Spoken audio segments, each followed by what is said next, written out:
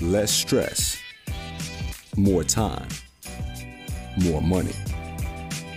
Welcome to the Cash Flow Contractor Deep Dive. What's up, Cash Flow Contractors? Khalil here. We've got another episode. Martin and I talking about the obstacle is the way. There's obviously so many things going on day in, day out that you have to focus on, that you've got to pay attention to, putting out fires, all those kinds of things. But there's often an obstacle in our way, and it is what's going to allow us to break through a lot of the barriers that we have, to eliminate a lot of the stress, and allow us to have more success in our business if we could just focus on that one thing and get rid of that obstacle. There's a variety of these obstacles that we talk about, from firing employees to increasing prices to eliminating services. But there is that one obstacle, and if you can really hone in on that and clarify what the problem is, you'll be able to have a better solution. So we hope that you enjoy this episode. Please check it out, and as always, if you'll share this episode, if you like, or let us know in the show notes by reaching out, we'd love to hear from you. So enjoy the episode. Martin, this is a monumental day in history. We have our first technical issue solved by you on a Cash Flow Contractor podcast. What did I solve? Oh, the plug? The it wasn't plugged in? It was plugged in, but the computer charger was hitting the off button on the outlet, there you go. Whatever you want to call it. But well, and the little red light was turned off. So there you go. That's Keep great. it simple. So this is take two, but I was complimenting you in your time zone Prowess?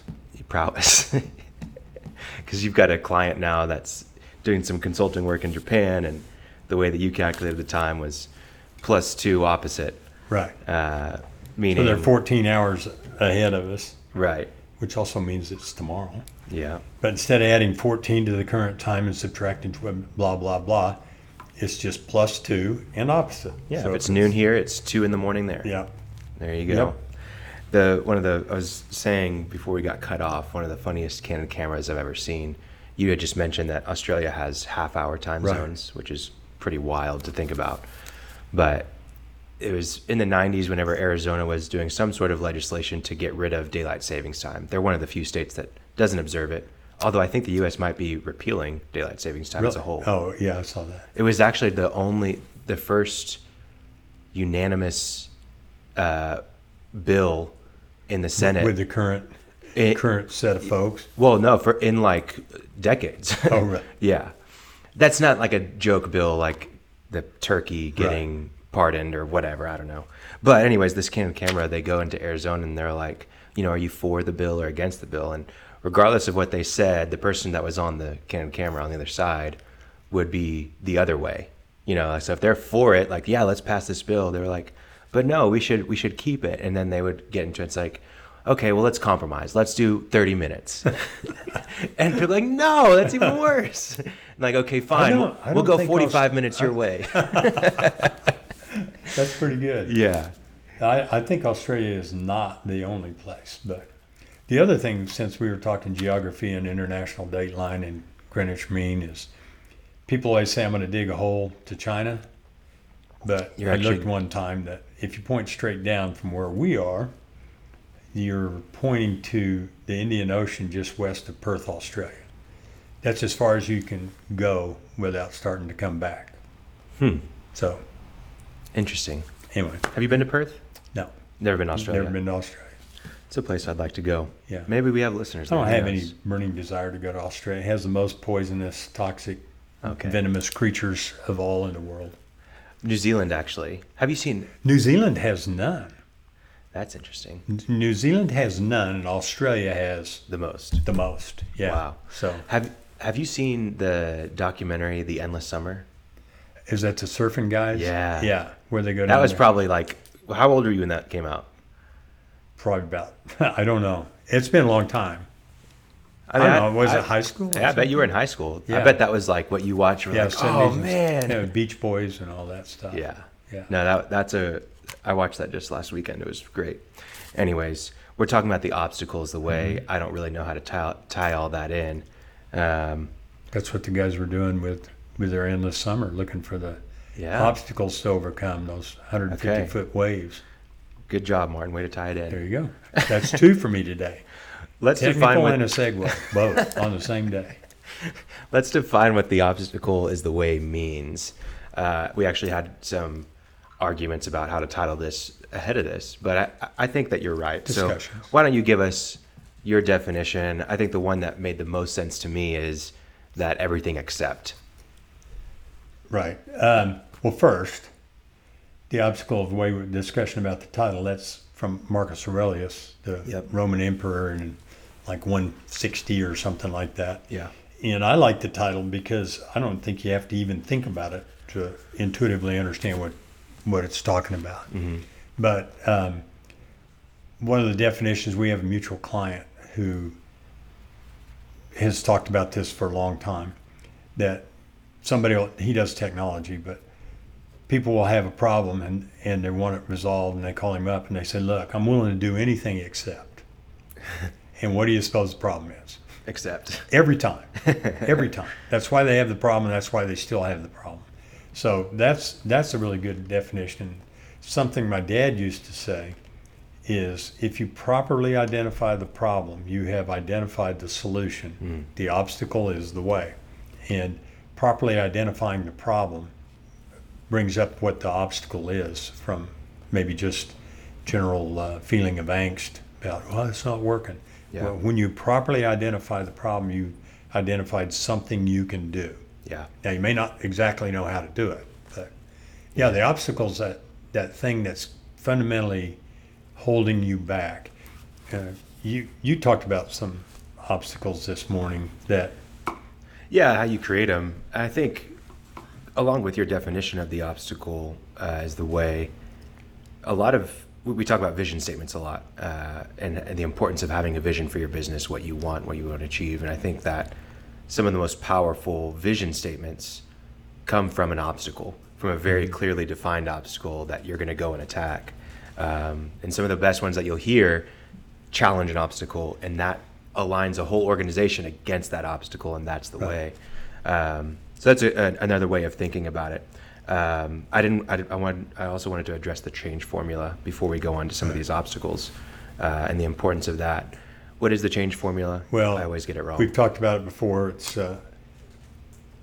dissatisfaction in a vision, or pain, or pleasure, or carrot, or stick.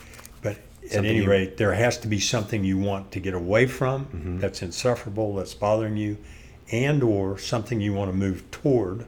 And if you have both, it's a multiplication effect.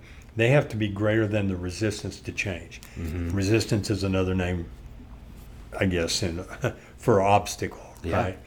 And when I talk with groups, I ask them, what are the reasons people resist change? And get lots of answers, but they really distill into two categories. And one is fear, and the other is what I call inertia. In other words, I've been doing it this way, and I'm going to keep doing it this way, and I'm too busy to change doing it this way, and I'm willing to change, but I'm going to do it tomorrow, and tomorrow never gets here. So fear, inertia, and I'll add one more, maybe it goes along with the inertia, but it's kind of overwhelm. The brain stack that we've talked about in the past, that there's so much going on, and by the way, customers calling me, and a truck broke down, and the materials didn't get there. We showed up at the job and they weren't ready for us. All that kind of stuff creates static, and you don't really know. You don't have time to even focus on what the obstacle is. Right. But if you can identify it, the most meaningful thing, and attack it, it is an opportunity, because it shows you what you need to do. Doesn't necessarily tell you how to do it, but it shows you what you need to do. Yeah. I think a lot of these obstacles that we're going to talk about, and any resistance that people have to overcoming an obstacle, usually has to do with some sort of discomfort. Maybe there's fear involved with that. Maybe there is inertia involved with that. But I think any sort of discomfort that you have, you're probably trying to avoid. I mean, that's kind of how we were wired as humans, is to avoid discomfort and to find comfort. But a lot of times, whenever you are going to challenge an obstacle, you're going to be going, against the grain, upstream. It's going to be an uphill battle. And so if you can get over the fact of that discomfort, and a lot of times that discomfort, it's actually not the doing, it's the thinking about it. one of my something I always point back to in different situations is the anxiety that you feel with any sort of discomfort is always greater than the actual discomfort itself. For example, if I'm going to take an ice bath after running 10 miles, it's not the actual ice bath that sucks, you know, it's actually the thinking about and the anticipation of getting into that. And a lot of times with the obstacles, actually overcoming the obstacle is not the worst part. It's the planning, the preparing, the thinking, the leading up to that big decision that you have to make of firing someone, firing a customer, whatever it is, that hard thing that you have to do, that's what is challenging. And obstacles really are useful. They're helpful because they identify It's the only way you opportunity. I mean, like you said, you take an ice bath because the cryo helps you recover faster, but it identifies an opportunity. And it also, when you take that opportunity and fight your way through it, you grow and all that, but you also separate yourself from your competitors who are facing the same types of obstacles, usually. And there's so many, I mean, just for some examples, you're overwhelmed, you're too busy, you need to hire somebody. Yeah. Or you need to delegate, right? Those, or your mindset holds you back, that you think, I'm not good enough. I mean, we've talked about imposter syndrome and all those things.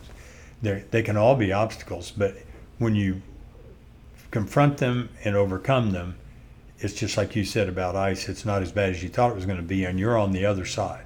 Yeah. You've grown, and you're beginning to be one of the people looking for the next obstacle to differentiate yourself. And being on the other side of it is one of the greatest feelings a lot of the time. You know, whenever you do that thing that is a big challenge, that it was uncomfortable, that was an obstacle for you, overcoming it, having an accomplishment and an achievement, it's what gives you that confidence to keep going. It's what gives you the momentum. It's, you know, it gives you your swagger almost. Like you look at the new business owner versus the 10-year business owner, they walk a little bit differently. Right, they're veterans. It gives you that veteran status almost, and that like, you know, I forget the term, not claim to fame, but that, you know, the badges that you wear on your sleeve. Valor. You know? Yeah, that valor. So let's talk about how these obstacles kind of get started for a lot of contractors. There's some behaviors that we've noticed. You know, both of us work with several dozens of contractors in a given month, and we see a lot of, you know, common behaviors between them whenever that really prevent them from, you know, potentially running a business that's profitable without them there, or growing past some different barriers that they have.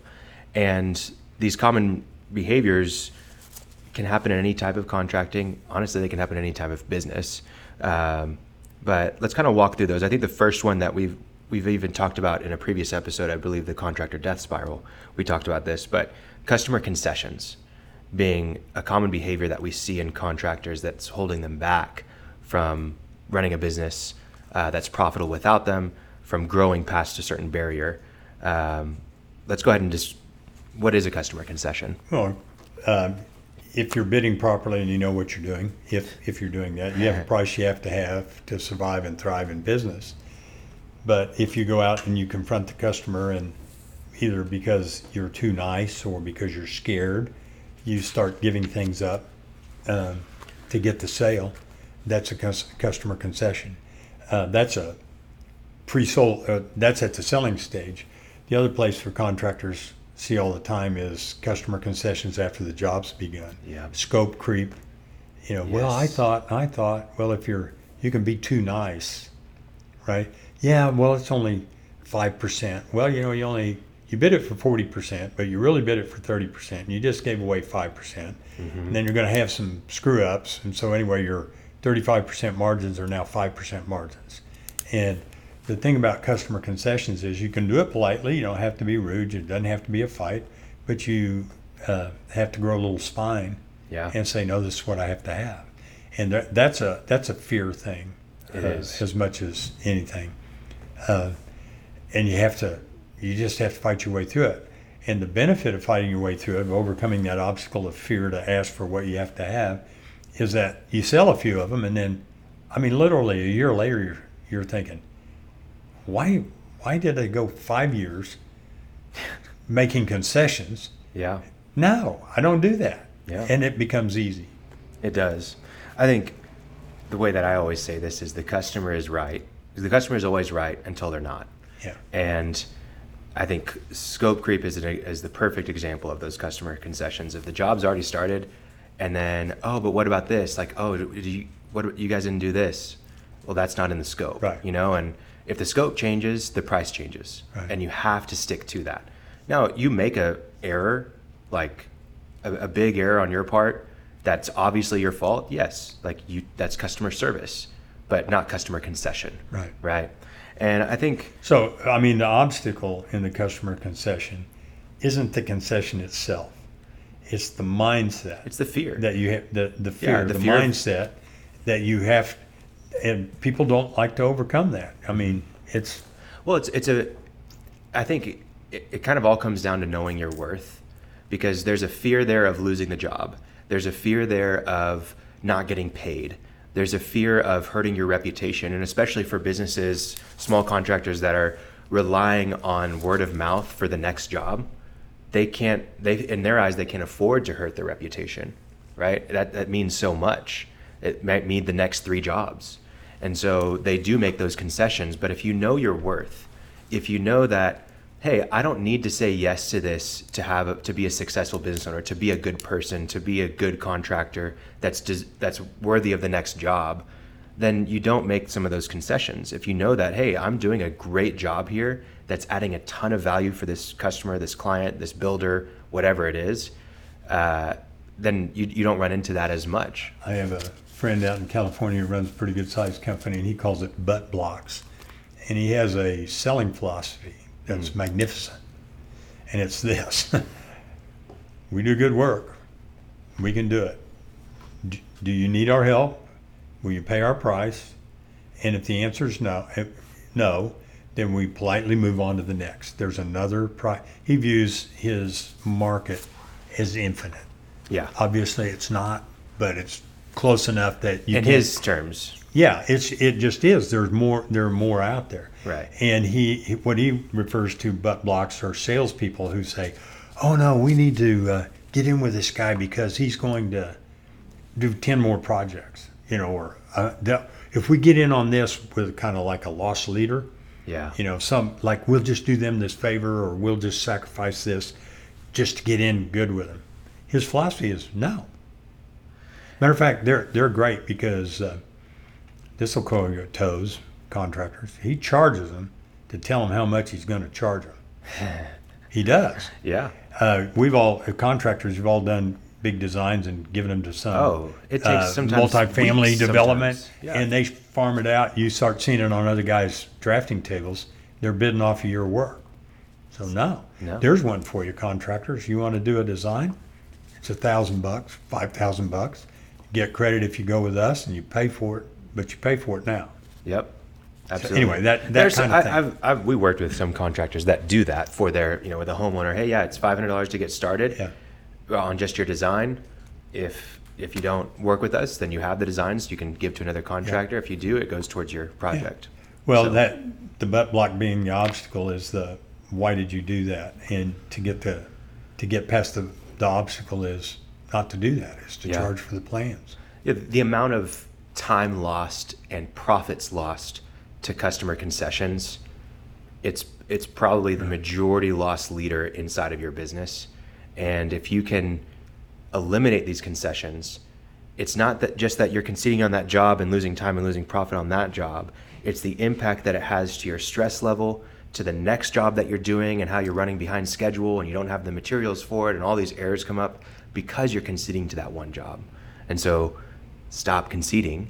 And if you remove that obstacle, it's not just going to be better on that job, it's going to be better in every other area of the business. We, I think, talked about this way back in an early episode, but we have a client in Canada, and he called me. It's been a year ago, and he had gotten his margins up. Yeah. And really, really where they need to be.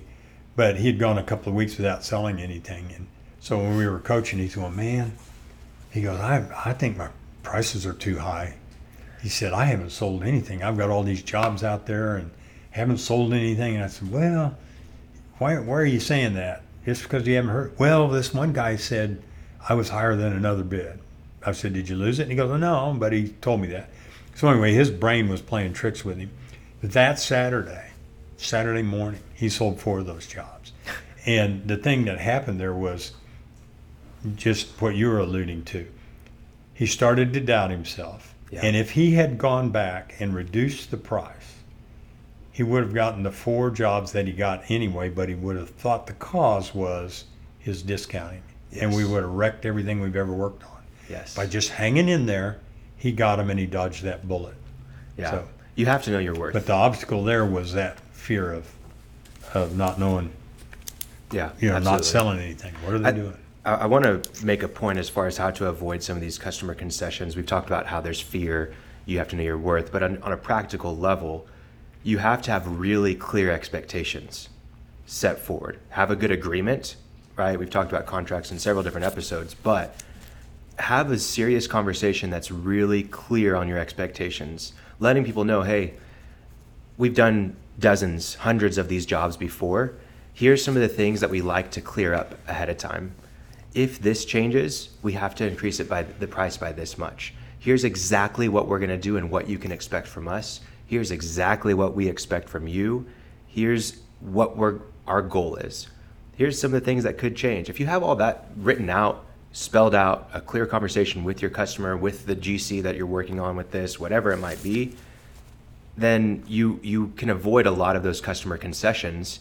And then whenever they do say, yeah, I need you to actually do this as well, you're able to say, yeah, we had that conversation up front. This is what we're going to increase the price by. And it makes your life easier. But don't be afraid to have those conversations ahead of time. Another thing that allows you to not have some of these concessions is you have to increase your prices, most likely, because the people that are usually conceding are the people that you're discounting to. A lot of the problem customers are wanting more for less. And you have to get out of that market most times in order to not have those concessions. What are some of the things that you think they can do to avoid some of these customer concessions? Well, the first thing, you have to know what you have to have. And I always go back to books, right? You have to know that sales is not the purpose of business. Turning Yes. cash into more cash is. Even profit's not if you don't get paid.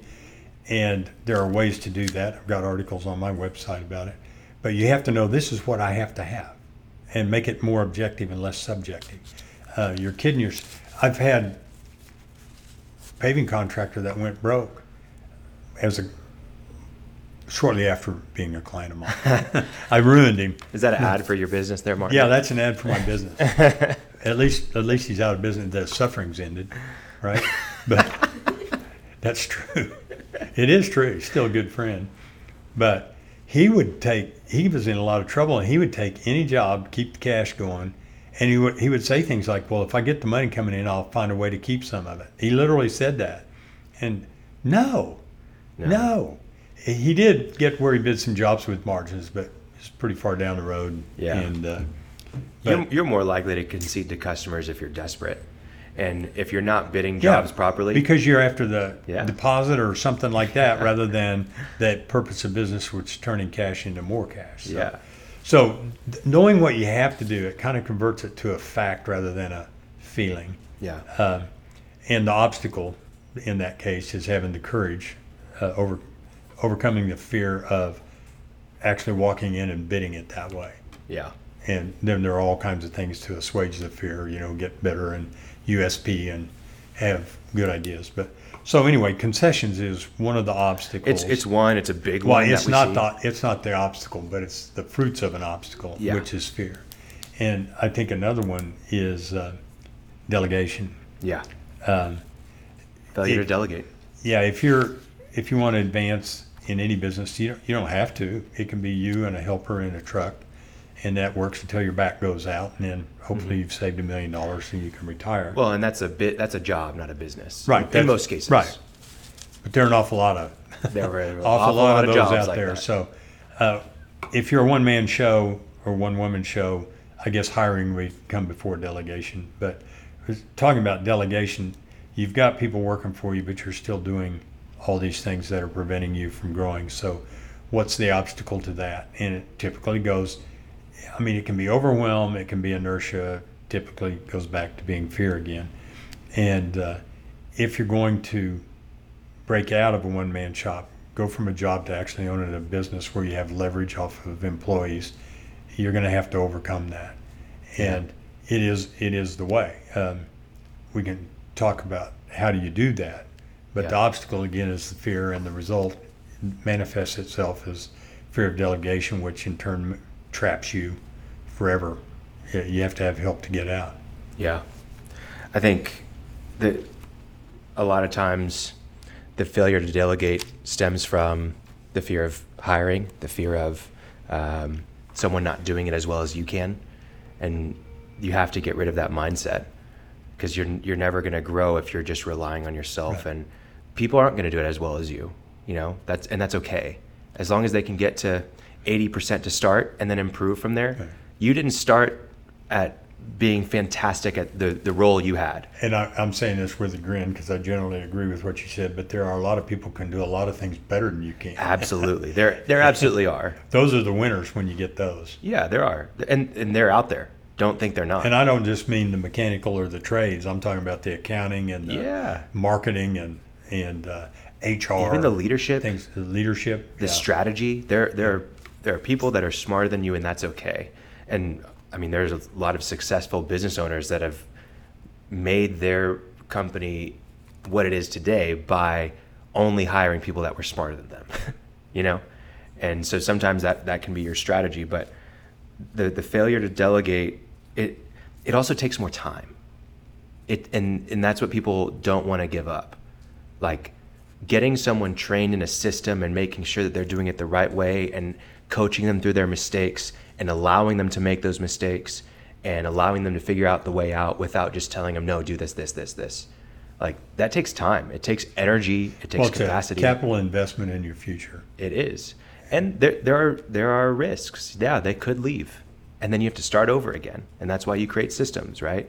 But you have, if you're going to actually make your way out of your business to be able to run a profitable business without you, if you're going to grow past some of these barriers, you're going to have to multiply yourself.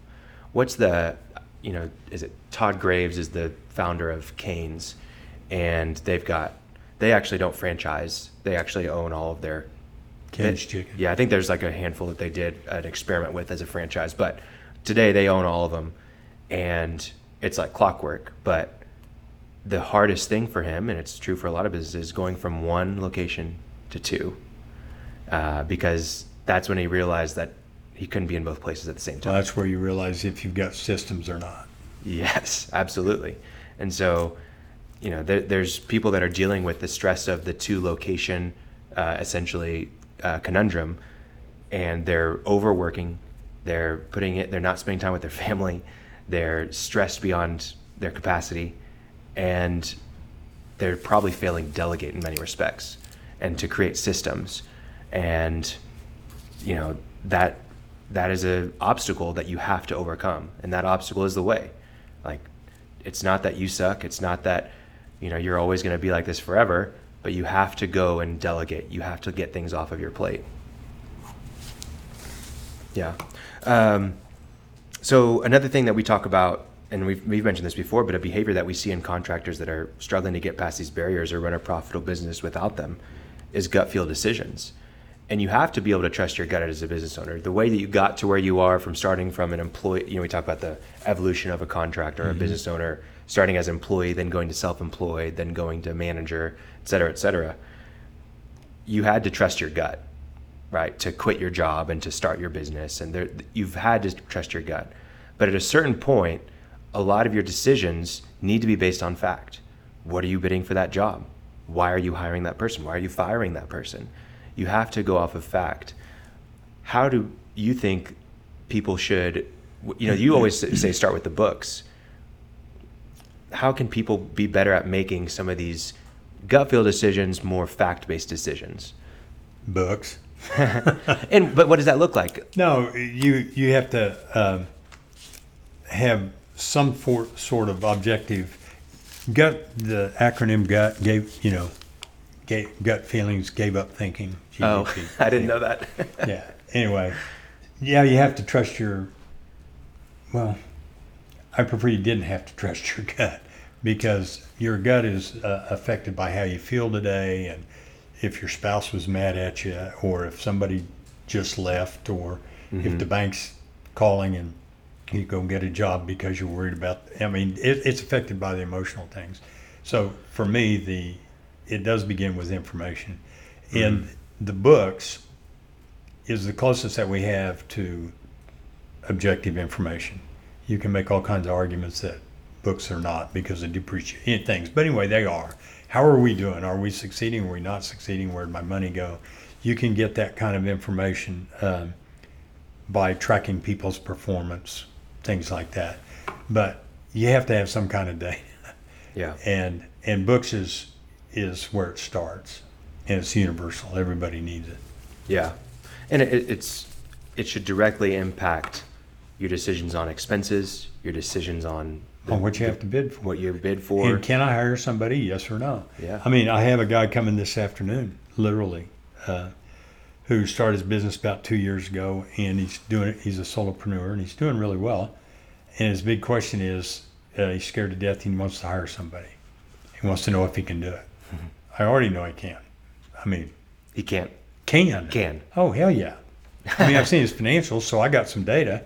And I'm also, my effort will not be to tell him to hire somebody. It'll be, what's holding you back? What's your doubt? Right. And to examine the fears and that are the obstacle. In his case, it's fear. Yeah. And get rational on them. You hire somebody for $100,000 a year. I've said this before on the podcast. That's not a $100,000 decision. It's an $8,000 a month decision. Yep. Right? And that you can go 1 month, 2 months. And the alternative of not doing anything is also a decision for that to status quo. So that's what I'll be doing with him today, is probing to find out what his fear points are, and then having him self-solve. Not me to tell him. Yeah, Himself rationalize. Yeah. Rationalize. That's bad. Make a rational decision. Yeah. Not rationalize. So anyway, I think, does that kind of answer what you were? Yeah, for sure. And I think that kind of leads into one of the other behaviors we see is hesitation. Yeah. Right? Hesitation to increase prices, hesitation to delegate or hire somebody. Yeah, I got a quote from Paul Casperson, a former client. Don't know if he listens to us or not. If he does, hello, Paul. This is the hardest working entrepreneur I've ever encountered in my life. Ever. Really? Bar none. Unbelievable. We ought to have we had him on? I don't think we have. I'm going to get him on. There we go. Because the stuff he does is unbelievable. But Have I met him? I don't know if he have or not. Remind me what he does? He's done. Well, he sold 3 million greeting cards, but he built That's the machinery. But he also worked for General Motors and upping their prices, and he owns a marina that. Anyway, he moved an entire. I've met him before. Anyway, just unbelievable. Yeah, really. But his quote is, "Good things come to those who wait, but not to those who hesitate," and that is brilliant. Brilliant. He probably got that from somewhere, Martin. Yeah, from giving himself. too much credit. I probably told it to him. That's right. I remember telling him that, and he ran. No, it's brilliant. Because snap decisions, it just says it all. Yeah. Good things come to those who wait. You're not following the crowd. You're making a decision, making an informed decision. But when the time is right, they act. They don't go, well, what if? What if? What is the difference between waiting and hesitating? Hesitating means you have sufficient information and you're going to try to pull the trigger. Waiting, you're sitting in the deer stand waiting for a buck to come out of the woods. Yeah. That's waiting. When the buck's out the woods and you got your rifle, your bow, What are you all guys doing dialed for? in, you going to pull the trigger or not? Yeah. Now, that's No, an easy one. That's why they're there. But yeah, the hesitation, that's the old Chinese proverb that he who hesitates is lost. Yeah. And I remember I heard that first in driver's education about 104 years ago. My instructor said that to me, you kind of pull out into traffic, but hesitate. That you either stop or you go. You don't pull out into traffic and get whacked. Yeah. And you either so- hit the lady or you don't. Or she hits you, or the speeding ambulance comes by. No, I'm just kidding. But no, those are all true. And he who hesitates is lost Yeah. is great. Let's go through some examples of like common hesitations that we see. We've talked about the hiring one. We've talked about maybe increasing prices as one. But, what I've seen is that maybe there's a sector or a, segment of the business that's operating at a loss, and there's a hesitation to cut it off because you see it as maybe a way that's bringing in leads. It's a perfect example because I'm thinking of somebody, but I need to get rid of this. I'll call it division. Yep. And I know I do. The objective facts show me that I need to do that, but I hesitate. Why? I don't want to let old Bob go. It's good cash flow. Mm-hmm. Right? Maybe I'm wrong. Yep. So they're hesitating because they haven't decided. They have the fear of being wrong. Yeah. Don't trust their judgment. But the obstacle is the way. They have to look at that and get clarity. That remember the proper statement of a problem is a statement of the solution. And so, I need to do this. I need to shut it. You can look at alternatives. Well, could we do something else? But there's a point where you have to say, I need to pull it down. Why am I hesitating? And then you need to overcome those obstacles. Yeah. I think what makes this difficult a lot of the times is that as the contractor that's running the business by yourself or with a partner, it becomes emotional, it becomes personal in many respects, where it is maybe a family business or you have friends as employees, and it makes it convoluted where, yes, there are facts like they're not doing their job and I need to let them go or whatever it is. We're losing money on this sector. But you have that personal aspect of, I want to be a good person and I don't want to, ruin their life, and they have a family and all those things. And I think in many ways, you can't separate the two, your personal and your business life. But as far as decisions go, you do need to separate the personal from the professional. Your business will impact your personal life. There's no doubt about it. And when you're working long hours, things probably aren't going well at home, right? And when things are going well at home, you probably feel better showing up to work. But as far as the decisions that you make, if you're basing your business decisions off of personal reasons, that's not always going to flow in a good way. And there are some instances where it will, but not whenever it comes to some of these hard obstacles that you have in your way. We were talking about an example last week. We're actually doing round 2 of this recording. But you were talking about guy sold his business and kept on an employee, and it cost him $200,000. Oh yeah. He got a 7 multiple, and he had an employee that was paying $31,000 as a son of a friend, and the guy was totally worthless, but he didn't fire him for a year. And so when we were doing due diligence, he goes, I just realized he cost me $30,000 was the salary times the 7 multiple, cost him $210,000, and he was really upset. But that's a result of it. I mean, the obstacle was, and that's not even a huge obstacle, but the obstacle was that he just didn't want to stress a relationship, and with his, which I'm a father, and if you fired my kid for being worthless, I would not hate you for it. Well, one thing that we didn't really talk about, I don't think we did, but just taking on any job is another obstacle that we see, or behavior that creates obstacles. Behaviors. I think that again comes from fear. It's a lack of focus. We talk about those things, but I think because we are wrapping up, that we've been talking about the behaviors. There are some of the results from not removing the obstacle, but the obstacles themselves kind of distill into those categories of fear, inertia, your mindset.